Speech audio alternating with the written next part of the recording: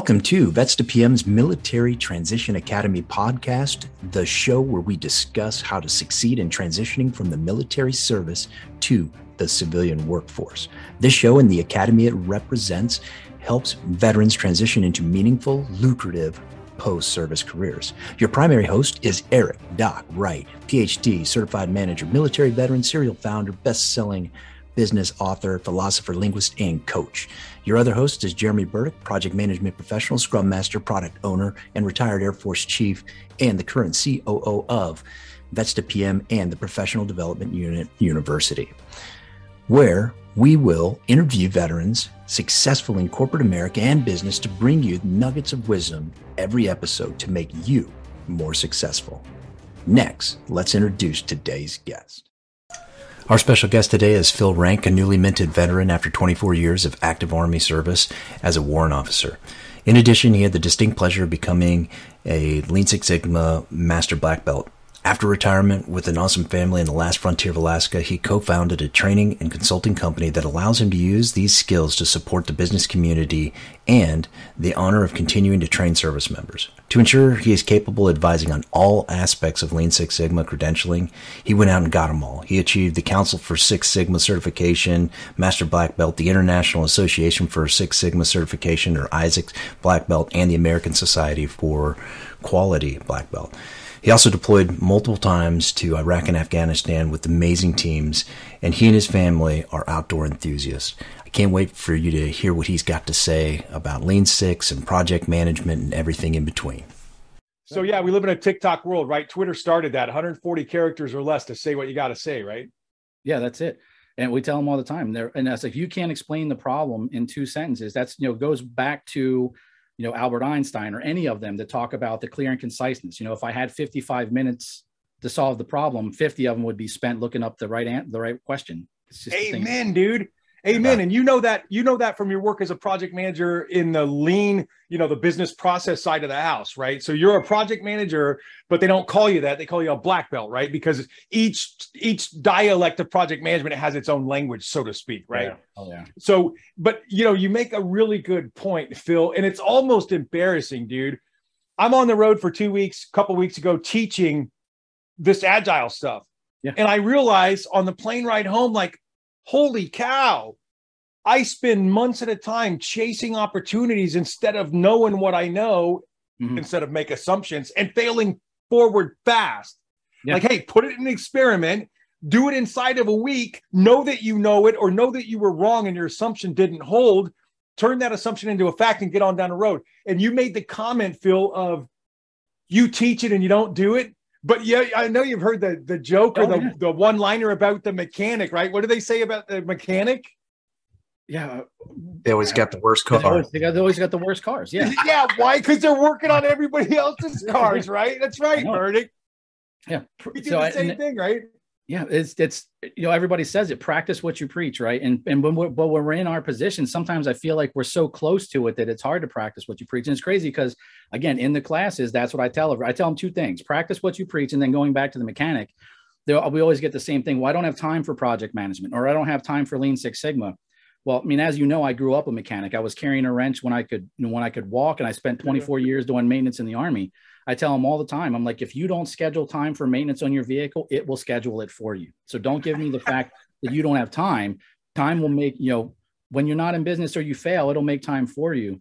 But that practice what you preach is so hard. And what's funny is I'll be teaching classes and I'll say something and it's me not practicing what. So I'll start taking notes and somebody's like, oh, are you writing this down? I'm like, no, I'm writing a list down of stuff that I need to do after class because I'm teaching you, but trying to teach myself at the same time. So yeah, steps I could take to walk this talk, right? Yeah, for sure. So hey, man, Phil, since you started pulling on that thread for us, brother, tell MTA Podcast Nation, like you mentioned Army. So what'd you do in the Army? Like 24 years. That's awesome, bro. Yeah, I feel like I'm writing an award, and that's when you sit down and you're like, what'd you do for the last year? I don't know, stuff. So yeah.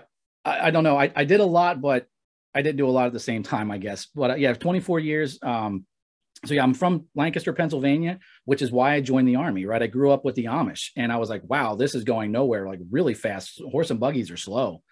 So I joined the Army when I was 17, and I joined for 2 years to go to college. And 24 years later, I was done my 2-year hitch, much like anybody else. Like, wow, it was a really long 2 years. That took forever. Yeah.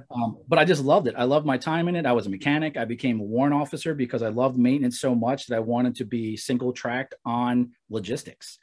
In those 24 years, I mean, stationed all over the world, multiple deployments, more than I would care to remember. All that culminated into what do you do after you're done? And about 10 years ago, I found Lean Six Sigma. I found it because I was a logistician. I spent 24 years, and in my time, 22 of those were in the tactical world. I started jumping out of airplanes when I was like 18. If I would have known then that I would never stop jumping out of them, I might not have done it, but I did. So I stayed tactical my entire career, 82nd Airborne, 173rd, 425 up here in Alaska. If it was out of an aircraft, I was in it. Or out of it, as the case may be. Or out of it, yeah, or out of it, for lack of better terms, right? But I loved logistics. And because I got to be tactical, we would go to these engagements, whether it was an operation or a field exercise, and you'd watch logistics fail. You would watch, somebody, the command would come down and they're like, hey, you have 24 hours to plan a cast mission or some kind of an operational tactical mission. And the infantry guys, it was like watching poetry in motion. They were amazing. 24 hours, that thing was like butter. But logistics was always 72 hours behind. And it didn't matter how good the logistician was, it was the process. And as a logistician, and I watched this over and over and over, I was like, we have got to support these guys the right way. If the process is the problem and not the people, what solves that? Lo and behold, Lean Six Sigma was my savior at the time.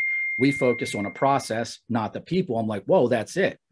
I got immersed in that, became a master black belt with the Army. As I transitioned out of the Army, I realized I wanted to keep doing that. And that's kind of how Lean Alaska got born. I started doing consulting, and then soldiers started reaching back out for training. We found the perfect merriment. Here I am a year past. Like, this is actually my 1-year anniversary from out of uniform, and Lean Alaska is my thing. And I spend all my time training soldiers, training civilians, training companies, focusing on their projects. Like, that's, I think, what separates some of the training from other things is I tell them our training, that's the honeymoon. We're just getting to know each other while we're training. The project afterwards, that's the marriage, because that's going to take us some time. It's going to take us some understanding. We're going to be in Tuckman's model storming our cans off because, nothing, if it was easy, everybody would do it. Right. So that's kind of a short version of who I am and how I got here. And you literally are a living manifestation of one of Deming's greatest tenets of his philosophy, right? Like, hey, yeah, Western management, you can keep firing the people that aren't doing the quality standard, but you realize that the process is yours, management. So if it ain't working, it's not the people, it's the process. Oh, it's the process. You own it. And so fire yourselves. And of course, we told him to take a hike, and he went over and rebuilt Japan, right? Because if there was ever a petri dish, like, hey, if you had it to do all over again, if you could start from scratch, they conveniently could start from scratch. They built the place ground up using his teaching. So it's just amazing that you would actually live one of those principles. And, no wonder I can hear the excitement in your voice. Like, hey, man, this like speaks to me at a cellular level. So I'm going to keep doing this when I get out. So tell Jeremy knows all about it, but tell me about Lean Alaska, brother. Yeah. So like I said, Lean Alaska was, as passionate as I am about it, it was kind of a mistake, right? I didn't set out to start. I always knew it was funny. So for 10 plus years, 2 years, baby, I'm just going to do a 2-year hitch. Yeah. The 2-year hitch. We'll see where I'm at in 24. Right. But yeah, so, for years, my wife and I were always like, I want to start a business. We own horses, we own reindeer. So from a business perspective, it was always in that field, but man, that's really hard to make a lot of money doing that. You barely make enough to keep them going. But what happened was I was doing Lean Six Sigma and never really thought of starting a business doing it because I was still active duty. But I was in Barnes & Noble down in Anchorage. And so this tool book, right, the same one, the Bible that we all use, right, from the George Group when it comes to teaching. When we taught from the Army, everybody that came to the class got that book. Well, I was teaching a course every quarter, and you would buy them this book. So I went down to Barnes & Noble, and I tried to buy that. They only had 3. So I'm taking it off the shelf, and all of a sudden this lady comes like hauling butt down the damn aisle. And she's like, what are you doing? And I dropped the book, and I'm like, I'm in uniform. I'm paying. I swear to God, I'm not stealing your books. Because I thought she was coming to tackle me. And she's like, every 3 months, 30 people come in here to buy this book. Why? I only carry 3. I want to carry more. I said, well, that's my fault. I teach a course. She asked what it was. I started explaining it. But 5 minutes into that explanation, 7 or 8 people huddled around. It was like I was back on the podium again. It was like a hummingbird feeder. And they were all like, hey, I own a business in Anchorage. This sounds like it could help me. How do I come to your training? And I was like, well, unfortunately, unless you're a federal employee or a current soldier, you can't come on post for the training. But I was like, but here's my phone number. Call me. We can have a conversation. And I walked outside. Good answer. At my car, looked over at my wife, and I was like, I think we just started something. And I explained it to her, and she was like, you should call it Lean Alaska. I mean, just, it was that simple. And Lean Alaska was born right there in Anchorage's parking lot. So I started consulting small businesses, moved into some medium businesses. As I retired, the people that I was training on active duty kept coming. Like, my phone number didn't change. So they were like, I can't find a training program. Are you still training? So I went and got aligned with credentialing assistants for the Army, for the Air Force, found a way they could use benefits to pay for the training. And then, and not to make this sound bad, I made the program better. So I took it from just the Army standard. I added IASSC, ASQ, project management, the project itself. And that's how we grew into Lean Alaska. So now we train. You guys are literally the gold standard then. I mean, all your stuff is aligned to the highest benchmark you can get it aligned to. Yeah, it is. We talk about these certifications, right? And when you're active and when you're not, they're like, oh, don't be a certification chaser. That kind of scared me as I kept doing the multiple versions of Lean Six Sigma. But what I found was, when I talk to people that don't know what it is, they may Google Lean Six Sigma and all 3 of those come up. But because I'm a CSSC master black belt, I'm an IASSC black belt because they don't have a master level, and I'm an ASQ black belt sitting their MBB course in July. Yes, I won't say I chased those. Those tests were extremely hard, but I get so many questions now on what's the difference. And I'm comfortable as a warrant officer, right? We're expected to have the right answer immediately. Like, don't guess, be sure of your answers. Well, now I'm doing that. I'm sure of the difference between those 3 bodies of knowledge and what their goals are. So from a Lean Alaska perspective, I feel comfortable mentoring somebody into what they want. What's your path kind of a thing? Are you doing this for personal, for professional, for growth? What? Now we can discuss what that path needs to look like. So yeah, we did do all of those, not to, just say, look at me. We did it so we could explain it properly. Yeah. Walk the talk.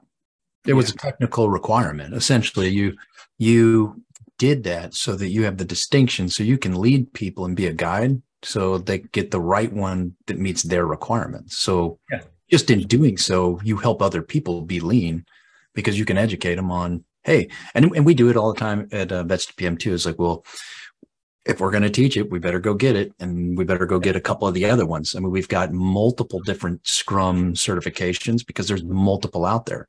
And then we honed in on the one that we think brings the most value and has the biggest teeth and other people see out in the marketplace.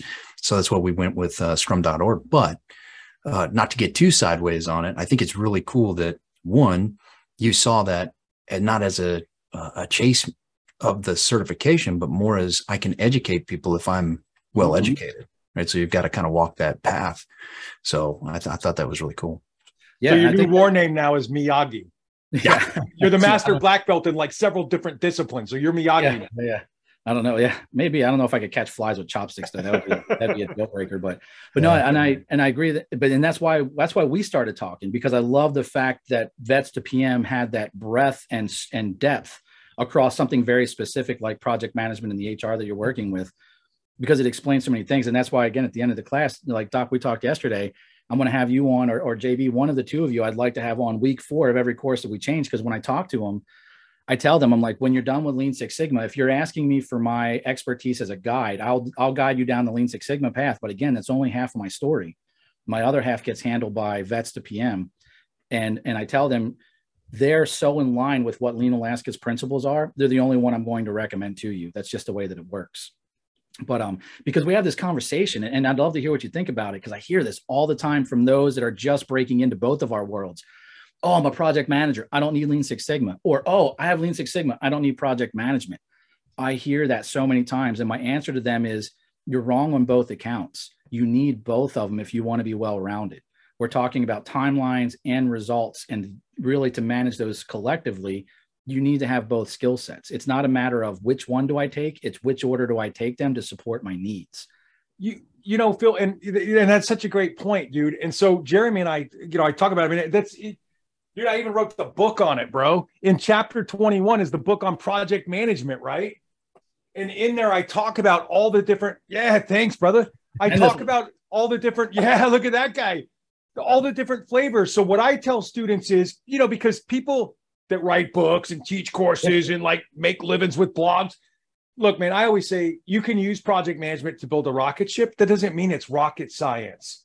Yeah. Hey, I need a better business process. It takes me 39 days to make this pin and get it to market, and I'm losing money.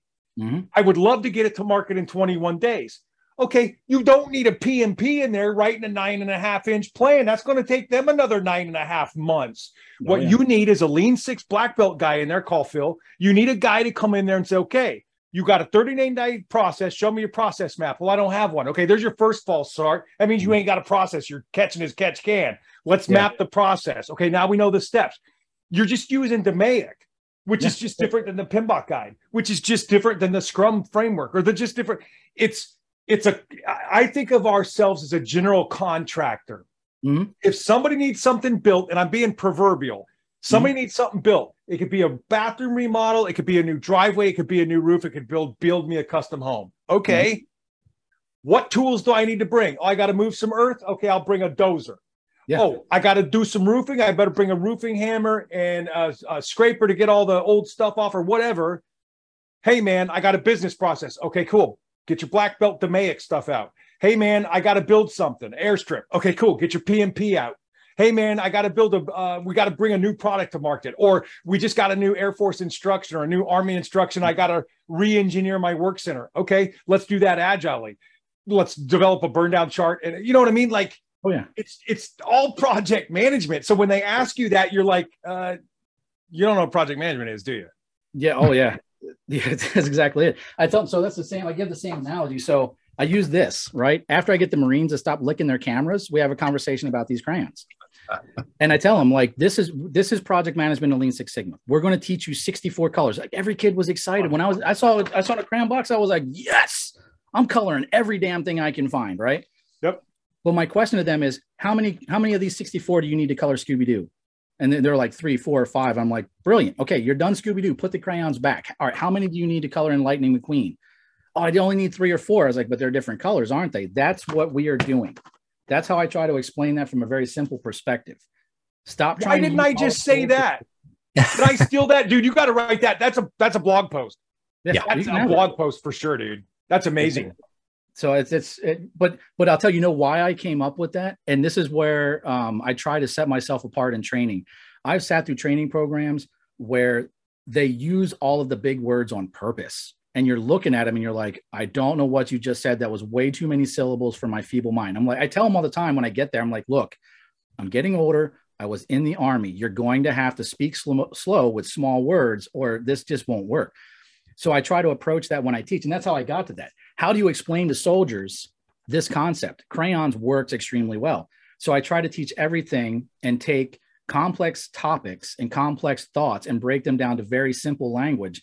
And what I'll do over the course of our training is build them up to the bigger words. Like week 1, small words, simple understanding. And then we just start weaving. It's like almost weaving in a new language, right? You start adding, you say the simple word and add the big word, and they start correlating them. And by the end, they are using big words and they don't even know it. But that's how I got to the crayon box. Somebody kept asking me, they're like, oh my God, I'm so nervous about doing a project, whether again, it's LSS or project management. I don't know where to start. Fear is the first roadblock that any of them find. It is that barrier to entry that they can't move past. And I'm like, why are you so afraid? And they're like, oh my God, there's so many tools. I don't know what to do with it. I was like, go get a box of crayons. I want you to go color Scooby-Doo right now and tell me how many crayons you're using. I was like, 1, it'll calm your mind. Don't do too much Scooby-Doo stuff. It might calm your mind more than you're looking for, but color. That's the concept we're looking for. How do you color a page? You take 1 crayon out of the box. I was like, that's how you start a project. Take 1 crayon out of the box. Don't worry about the rest of them. You'll figure it out later. And, because one of the things that we stress in the training is all of the tools linked together somehow. The output of one tool is the input to another tool. And I tell them, I'm like, if you find yourself using a tool that's brand new with no input, you're using the wrong tool. Put that color back. You don't need purple to color Scooby-Doo. Don't use it. Put it back. So I try to keep everything as basic as I can. It seems to land well, especially with, you know, the younger population that's again, TikTok oriented.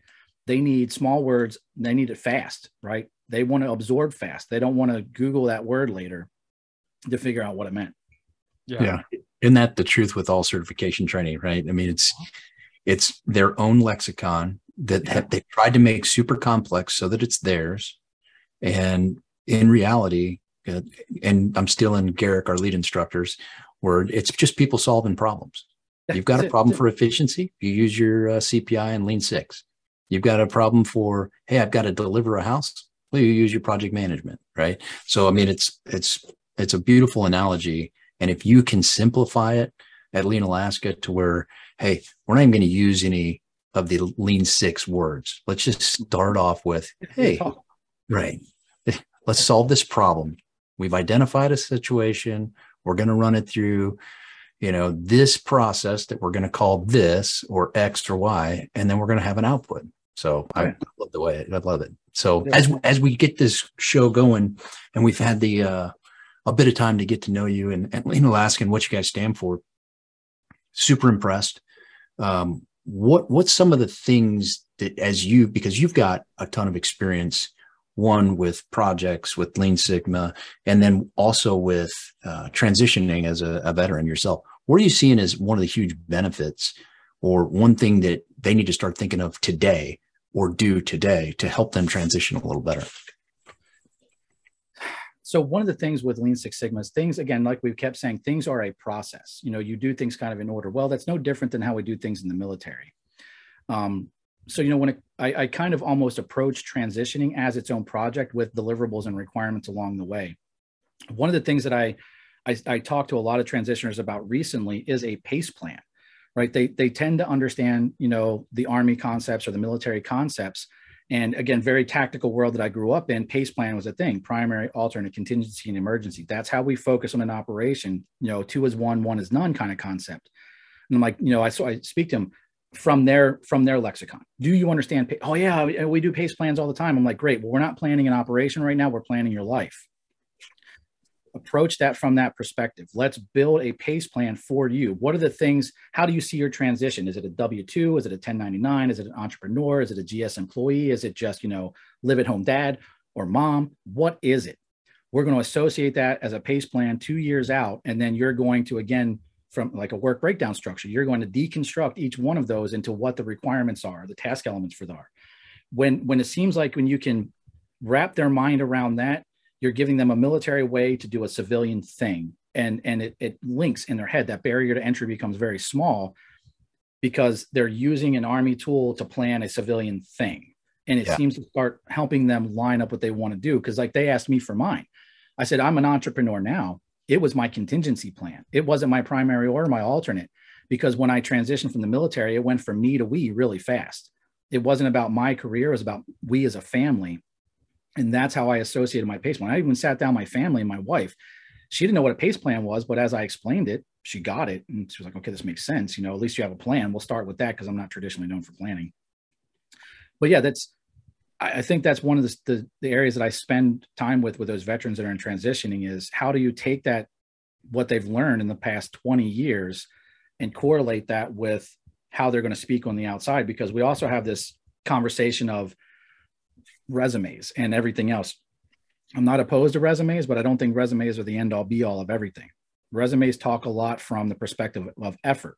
You know, I want to talk from the purpose of results. People understand results. So you start building that into the addition of your PACE plan as you're having conversations, and it changes the landscape. So like, those are my two biggest messages. I feel like I'm just kind of tangenting off now. So I'm going to hit the pause button and give it back to you. No, but you know, that's a great tangent, Phil. So one of the, you know, Jeremy and I have been at this for like 7 years now. We've helped over 6,300 people. They're all making 85,000 or more a year, and they're all doing meaningful, lucrative work. You know, once you've been the chief, once you've been the chief warrant officer, you know, I mean, you're used to doing meaningful, lucrative, right? You've been the company commander. Punching a clock in a cubicle somewhere just doesn't usually fit the bill, right? So what we see folks struggle with, the most recurring themes are, it's tough to ask for help because I don't ask for help, right? I'll figure it out. The second thing is is we tell them in TAPS, hey, imagine the new end state. Hey, imagine the new you. And then we take away their purpose and their meaning. So HR, for all my first shirts, my gunnies, my chiefs, my, XOs, like all the people who did troop leading welfare stuff. Cool. Go into HR. For all my folks who did mission stuff. Cool. Look at Lean Six, look at PMP, look at PSM, look at the project management credentials. Yeah. For all my folks who did, hey, I loved running operations. Hey, I was a functional manager. I ran the shop. I ran the armory. I ran the gauge cal shop. I ran the jet shop. Cool. Go be an operations manager. Get your CM. So what I have found, like with you and the Lean Six and the black belt, is these new careers. When you understand that fundamentally, oh, I'm going to work for big organization, Mama Army, Mama Air Force, Mama Navy, and I'm going to go work for big organization, USAA, Coca-Cola, Lean Alaska, like whatever. Guess what? They all have people who need paychecks, who have to get mission done, who've got stakeholders or bosses. I mean, there's a big organization that has the same problems that a big organization has. It doesn't matter whether we're wearing ties and coats or blouses. It doesn't matter, right? So that's what we have found, that the professional credentialing really kind of helps us help them create the new picture of you. Yeah.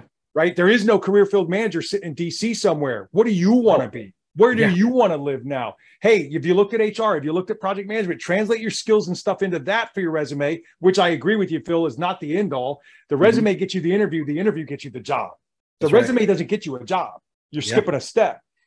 So have you found that too, that when they go from crayon to DMAIC, when they go from, I don't know how to spell black belt to, hey man, I'm on my way to being a black belt, like now they've got purpose. Now they've got mission. Now they've got a new vernacular. Now they can stop speaking military and speak something that civilians, you walk by a black belt talking to another black belt in the hallway, bro, you know they're not an accountant. You know they're not a medical doctor. You know they're not in the marketing department. I mean, you know exactly, oh, they must work in the PMO. You don't even know what they do, but you're like, oh, they must be project managers, right? Yeah, it changes language. It's hilarious too, because I tell everybody this in the class right up front. I'm like, I'm going to apologize on day one, because whether you like this class or hate this class, it's going to change how you look at the world and how you look at life. You can't unsee the training when you get there. So I'm warning you up front. And they don't really know what I mean by that. And then like week 2, I had a guy that came back to me and he was like, I got to be honest with you, and pardon my French. He's like, you're an asshole. And I was like, what did I do? And he was like, man, he's in Nashville, Tennessee, right? He was like, look, man, every Friday I go out with my wife, we watch the concert, we have some drinks, it's a good time. He was like, this time, all I found myself sitting there doing was holding my drink and counting the steps that the waitresses or the waiters were taking to deliver. And then in my mind, I'm like, wow, this is a way they could do that differently. That would be, it would get me my drink faster. He was like, from a customer's perspective, if I tell them how to do it better, I get drinks faster. He was like, I don't even know who the hell is playing that week, because that's all I thought about. He was like, I can't stop looking at things from that perspective, because it changes how you think and speak. And that's against the spectrum, right? Project management to LSS to PSM to all of them. It crosses that spectrum. It changes how you think, act, and speak. That's what they need to do when they transition. You have to modify how you think, act, and speak. This is just a course. Yeah, there's a certification for you, but it's also training how to change your language, because that's what we always say. The hardest thing to do is change from military to civilian. Great. We're going to give you a bridge. I knew it, JB. The bartender's the bottleneck, damn it. I knew it. Because they carry one drink in one damn hand. You're like, you have a whole nother hand right here. Honestly, you have pockets. If you could figure that out, put a lid on it, right? I do it for my kids. That's right. You bring me a beer in a straw faster than a beer in a mug, I'm still drinking it. I don't care how you get it to me. That's right. Well, I think it's beautiful. I mean, honestly, I know we're moving. You actually covered so much in that little statement. So I'm just kind of want to repeat it for the MTA Nation out there. Is some of these courses, right? It's not that the way your brains work and wired, you've got all these mental buckets, and all these courses will help you open up new buckets or see them in new light. Yeah. Old way of doing things. I do it myself. As soon as I got my PMP, I immediately started working on decision tree analysis, right? When I was purchasing a lawnmower, I couldn't unsee it. And then I'm using it in my house. And finally my wife's like, okay, stop it with that stuff. Like just not. Oh my God. Right. Don't you get in trouble for that? Don't try to apply LSS in my house. I tried that one time. Let me tell you how fast that failed. Yeah. My project sponsor cut me off. Let's just put it that way. Right. Well, but you know why? Because we didn't use the small word theory. Right? We didn't build them a bucket for it, so they can't put it anywhere. That's So right. really that's what you were doing on week one is you're building them a bucket to where they can start storing new knowledge and then they can go back to that well, pull it out and utilize it in life. And so it's not just about the certification. It's about the transition as well. You're learning civilian skills. Yeah. Just the way you learned in basic training, just the way you learned in your advanced training. This is how civilians think, or at least some civilians think. And you'll have that rapport, that immediate rapport with anybody that's a black belt, anybody that's a project manager. You're going to talk like them, think like them, work like them, and people will see it. And why is your pace plan not in TAPS already? I mean, that's my big question. Jeez, that would have been cool. Yeah, I don't know. That literally just kind of came to me in a conversation one day, and I've just kind of been feeding off of it. I keep getting asked the same question. I've never actually written it down. I just keep saying it. But there's another blog post, brother. I know, right? Yeah, I'll coach you up, dude. I'm gonna coach you. Yeah, good. Yeah, because otherwise it'll turn from a blog post into a novel. You know, it just, like I said, I got to learn how to write shorter. But no, what you're saying, JB, is 100%. And, you know, one of the things, and I know that you guys do it as well as we do, when we talk about that bridge and that change in information, especially during a time of transition, our courses have both military members and civilian members in there. So we train companies as well that have no association to the military.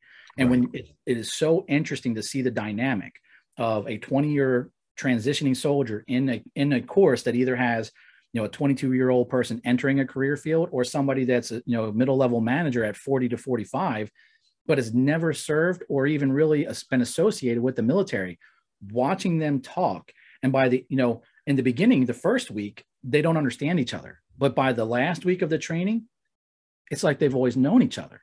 So, you know, it's one of those secondary effects that comes along with the training, because you have this integration of industry to military. But it also opens. I mean, there's so many second and third order effects. It's not even funny, though. The doors that it opens are like, hey, I work for so-and-so's company. Maybe you should come talk to us. Right. You know, I never expected any of that to happen. And I started seeing it for the first time. I was like, wow, now I'm at the point where I'm afraid to try to harness that energy, because, you know, sometimes you don't want to disrupt the beautiful chaos that happens, right? You just want to let crazy be, and it'll continue to be crazy, and that works out well. So you know, don't poke the bear kind of thing. But I love that you said integration, because you can integrate, you know, and that's one of the things we tell the companies we consult with. Like, once all of you are speaking the same language, you all talk about the same things in the same way, and everybody knows what you're talking about. So communication ambiguity goes down. Risk of getting the wrong stuff done at the wrong time goes down. Speed of action goes up, because everybody knows what you just said, right? Yeah. And we roger up and we move out, right? Yeah. So, you know, when you're talking about this stuff, Phil, you can integrate processes, you can integrate generations, you can integrate social statuses and educational classes. I mean, the E1 and the E3 can contribute as much as the O5. I mean, it breaks down those barriers, because we're all on a team and we're all using the same processes, the same toolbox, the same, you know, I mean, it's so powerful. I mean, I tell people all the time, you know, when I give keynotes and stuff, I mean, you know, people say, Eric, why do you get so excited when you talk about project management and you talk about transition? It's like, it's the only thing I've ever found that allows a 24-year-old kid completely washed out of the fleet with no idea what the hell he was going to do when he grew up, and at times wondered if he was ever going to grow up. Just, I'm a coward, right? And wow, man, when I stood up straight and I cut my nails and I shaved and I put a suit and tie on and I did this project management thing, I got promoted. I got raises. I was good at it. What was I doing? I was just putting together teams of people, creating shared vision and using subtle peer pressure and getting shit done. And people were paying me and promoting me, man. Like, I couldn't believe they were paying me to do it. That's where the power comes from. It can change a Joe's life. It could change a Marine's life. It could change a sailor's life. I mean, I've seen it happen time and time again. And in fact, I just heard from one of my favorite poster children. All 6,300 plus of them are my children. I love them all. But I got reached out to from one of our very first guys, a Green Beret guy. And he's now USAA, and he's just killing it, man. Dude's, you know, VP level already and whatever. And he was just like, hey, Doc, man, thanks for everything, dude. Here's this thing I'm doing over at USA. And he just wanted to chat about a project.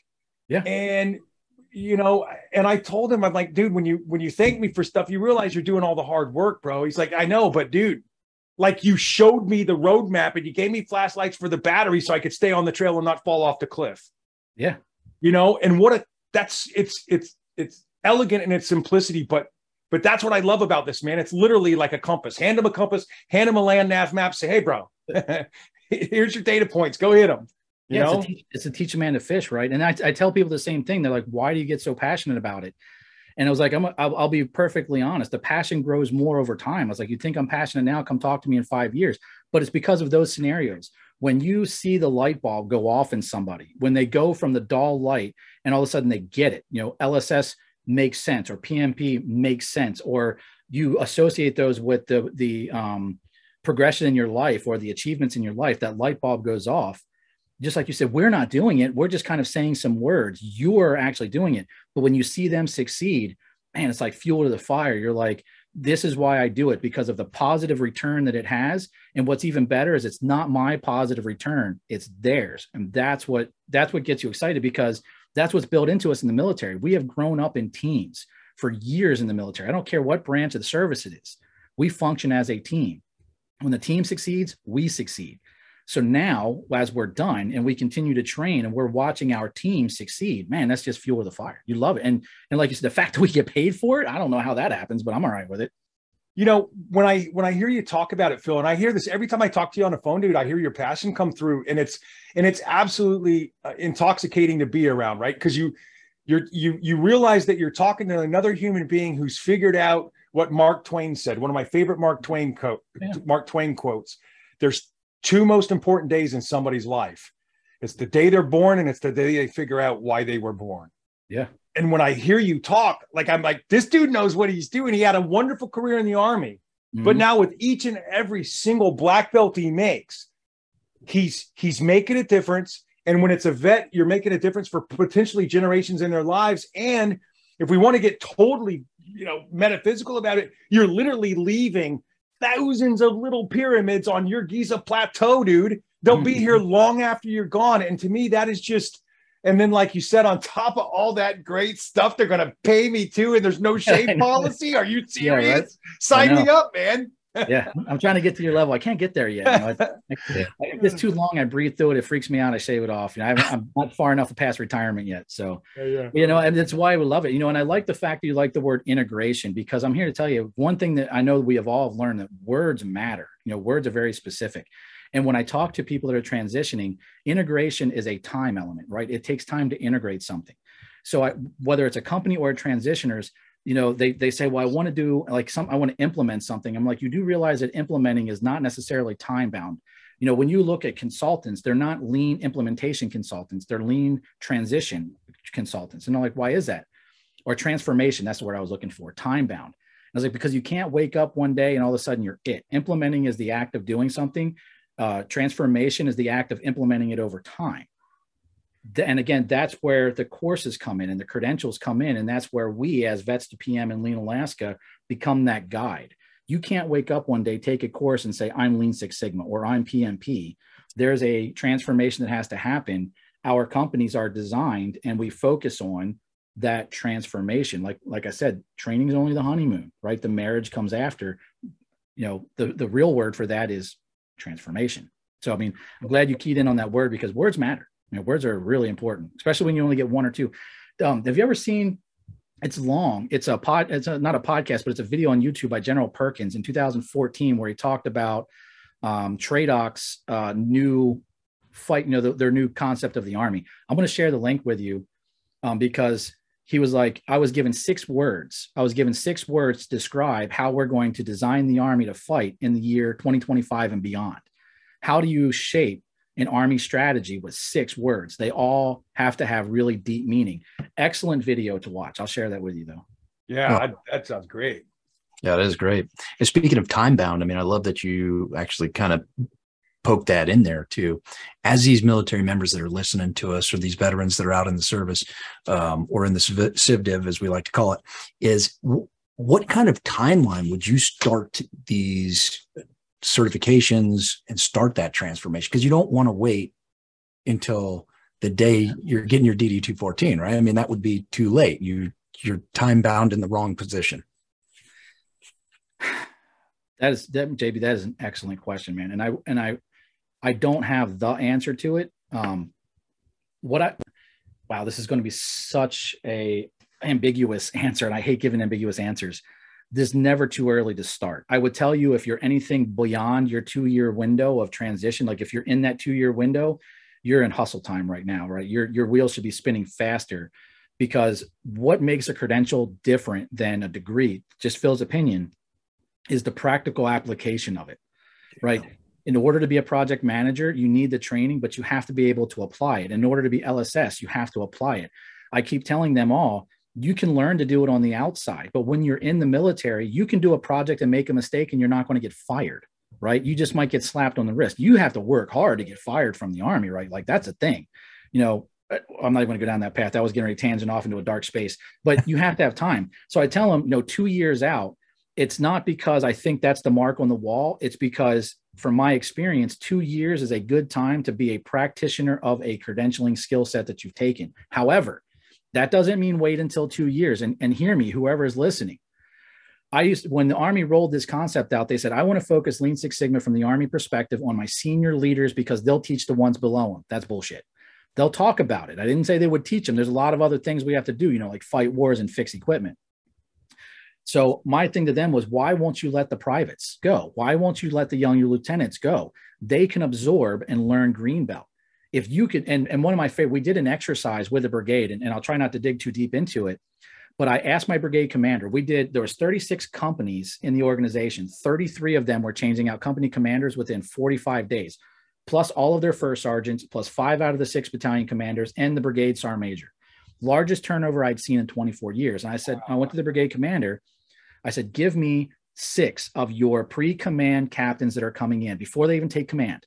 I want one from the maneuver, one from the CAV, one from the engineer, one from the BSB, and I want an FSE commander, which is a loggy in a tactical element. I want to teach them greenbelt, and then I want you to measure them, because 33 coming in at the same time, they're all going to get report cards around the same time.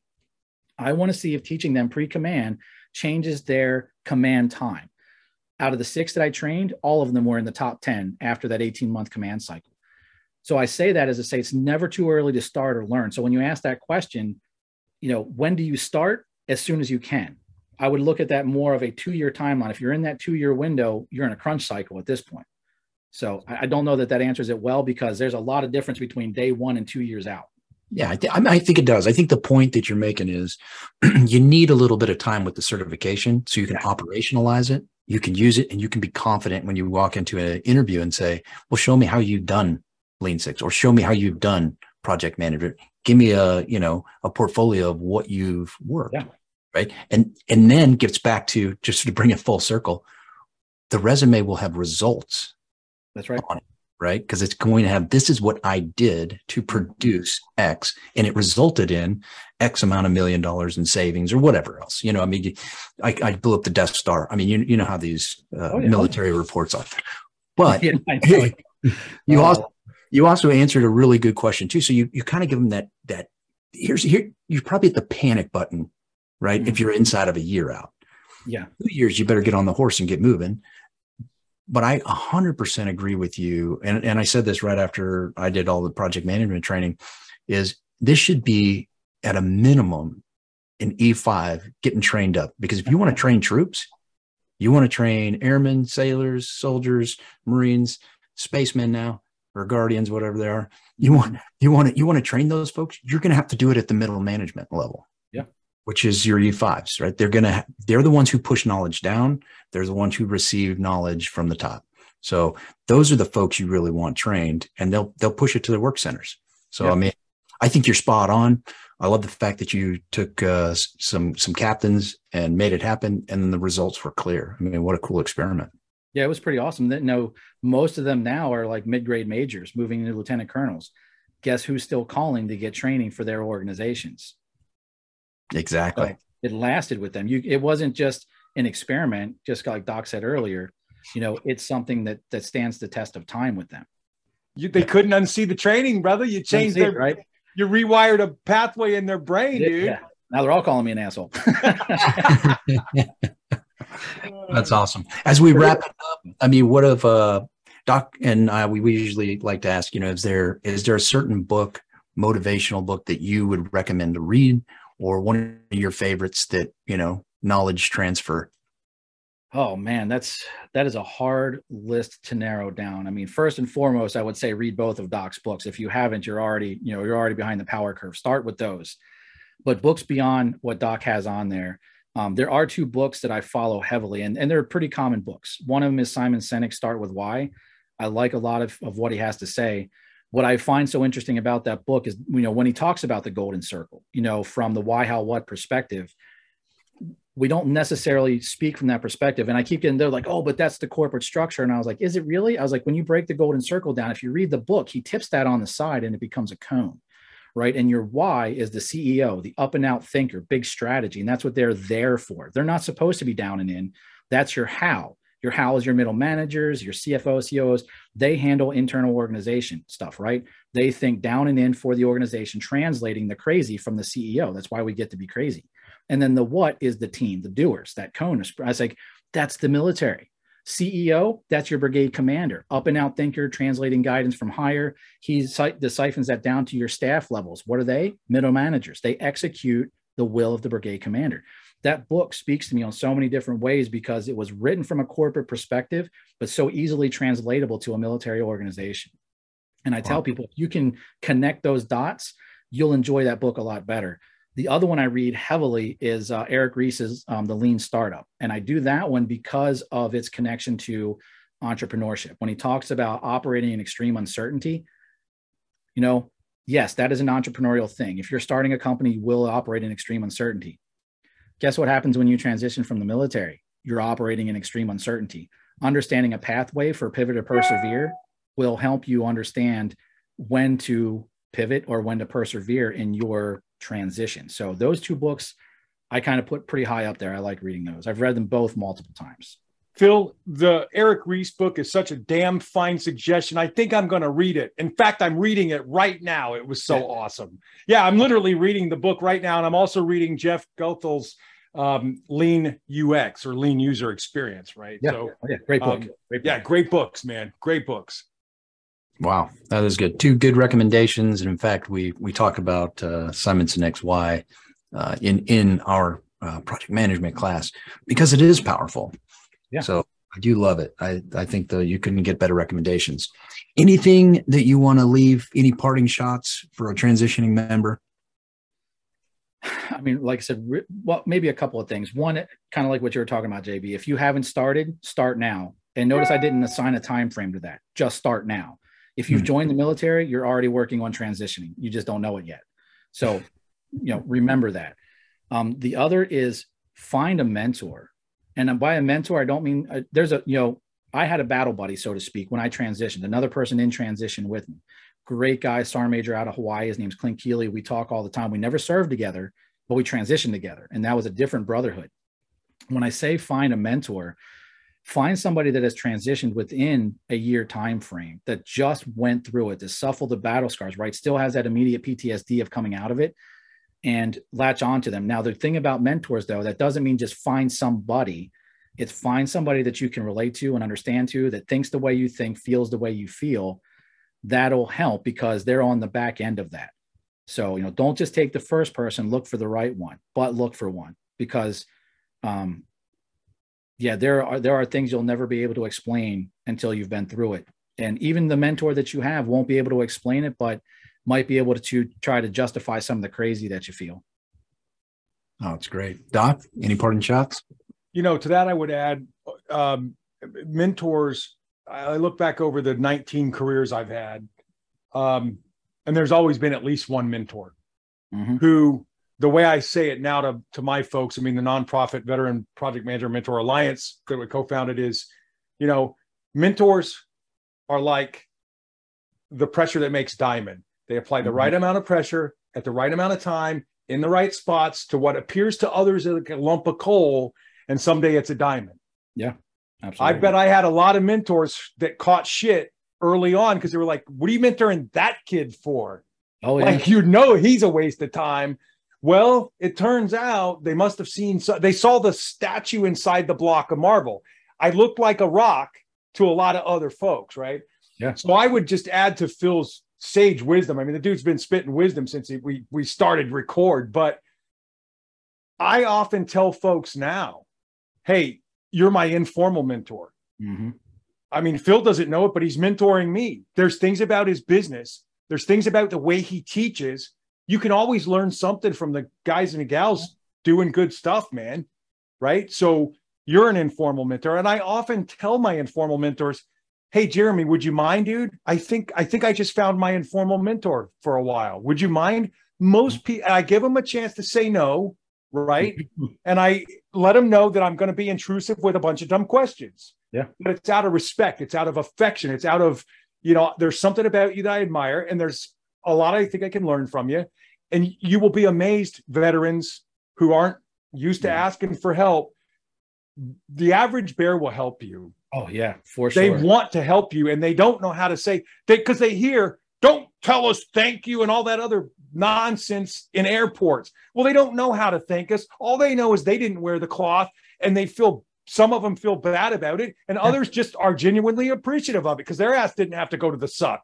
Yeah. You know what I mean? So like, instead of pooping on them, say, hey man, would you mind being my informal mentor? A lot of them will say, hell yeah, because they feel like they get to give back now. They feel like they're earning some of their keep. So, to Phil's point, find more than one. Yeah. And, let them know that you're mentoring from them. Let them know that you're the protege, man. It does some really cool, genuine stuff in a relationship. And you're the one getting all the good stuff out of it. Yeah. Right. It's your career they're enhancing. Nothing in it for them.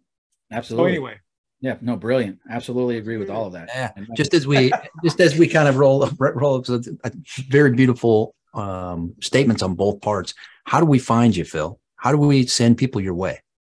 It's really not hard. Phil@leanalaska.com is my email. The whole world has my phone number, so I'm not afraid to share that either, especially for veterans that need, immediate service or help or just want to chat. My phone number is there, 907-203-7716. Give me a call.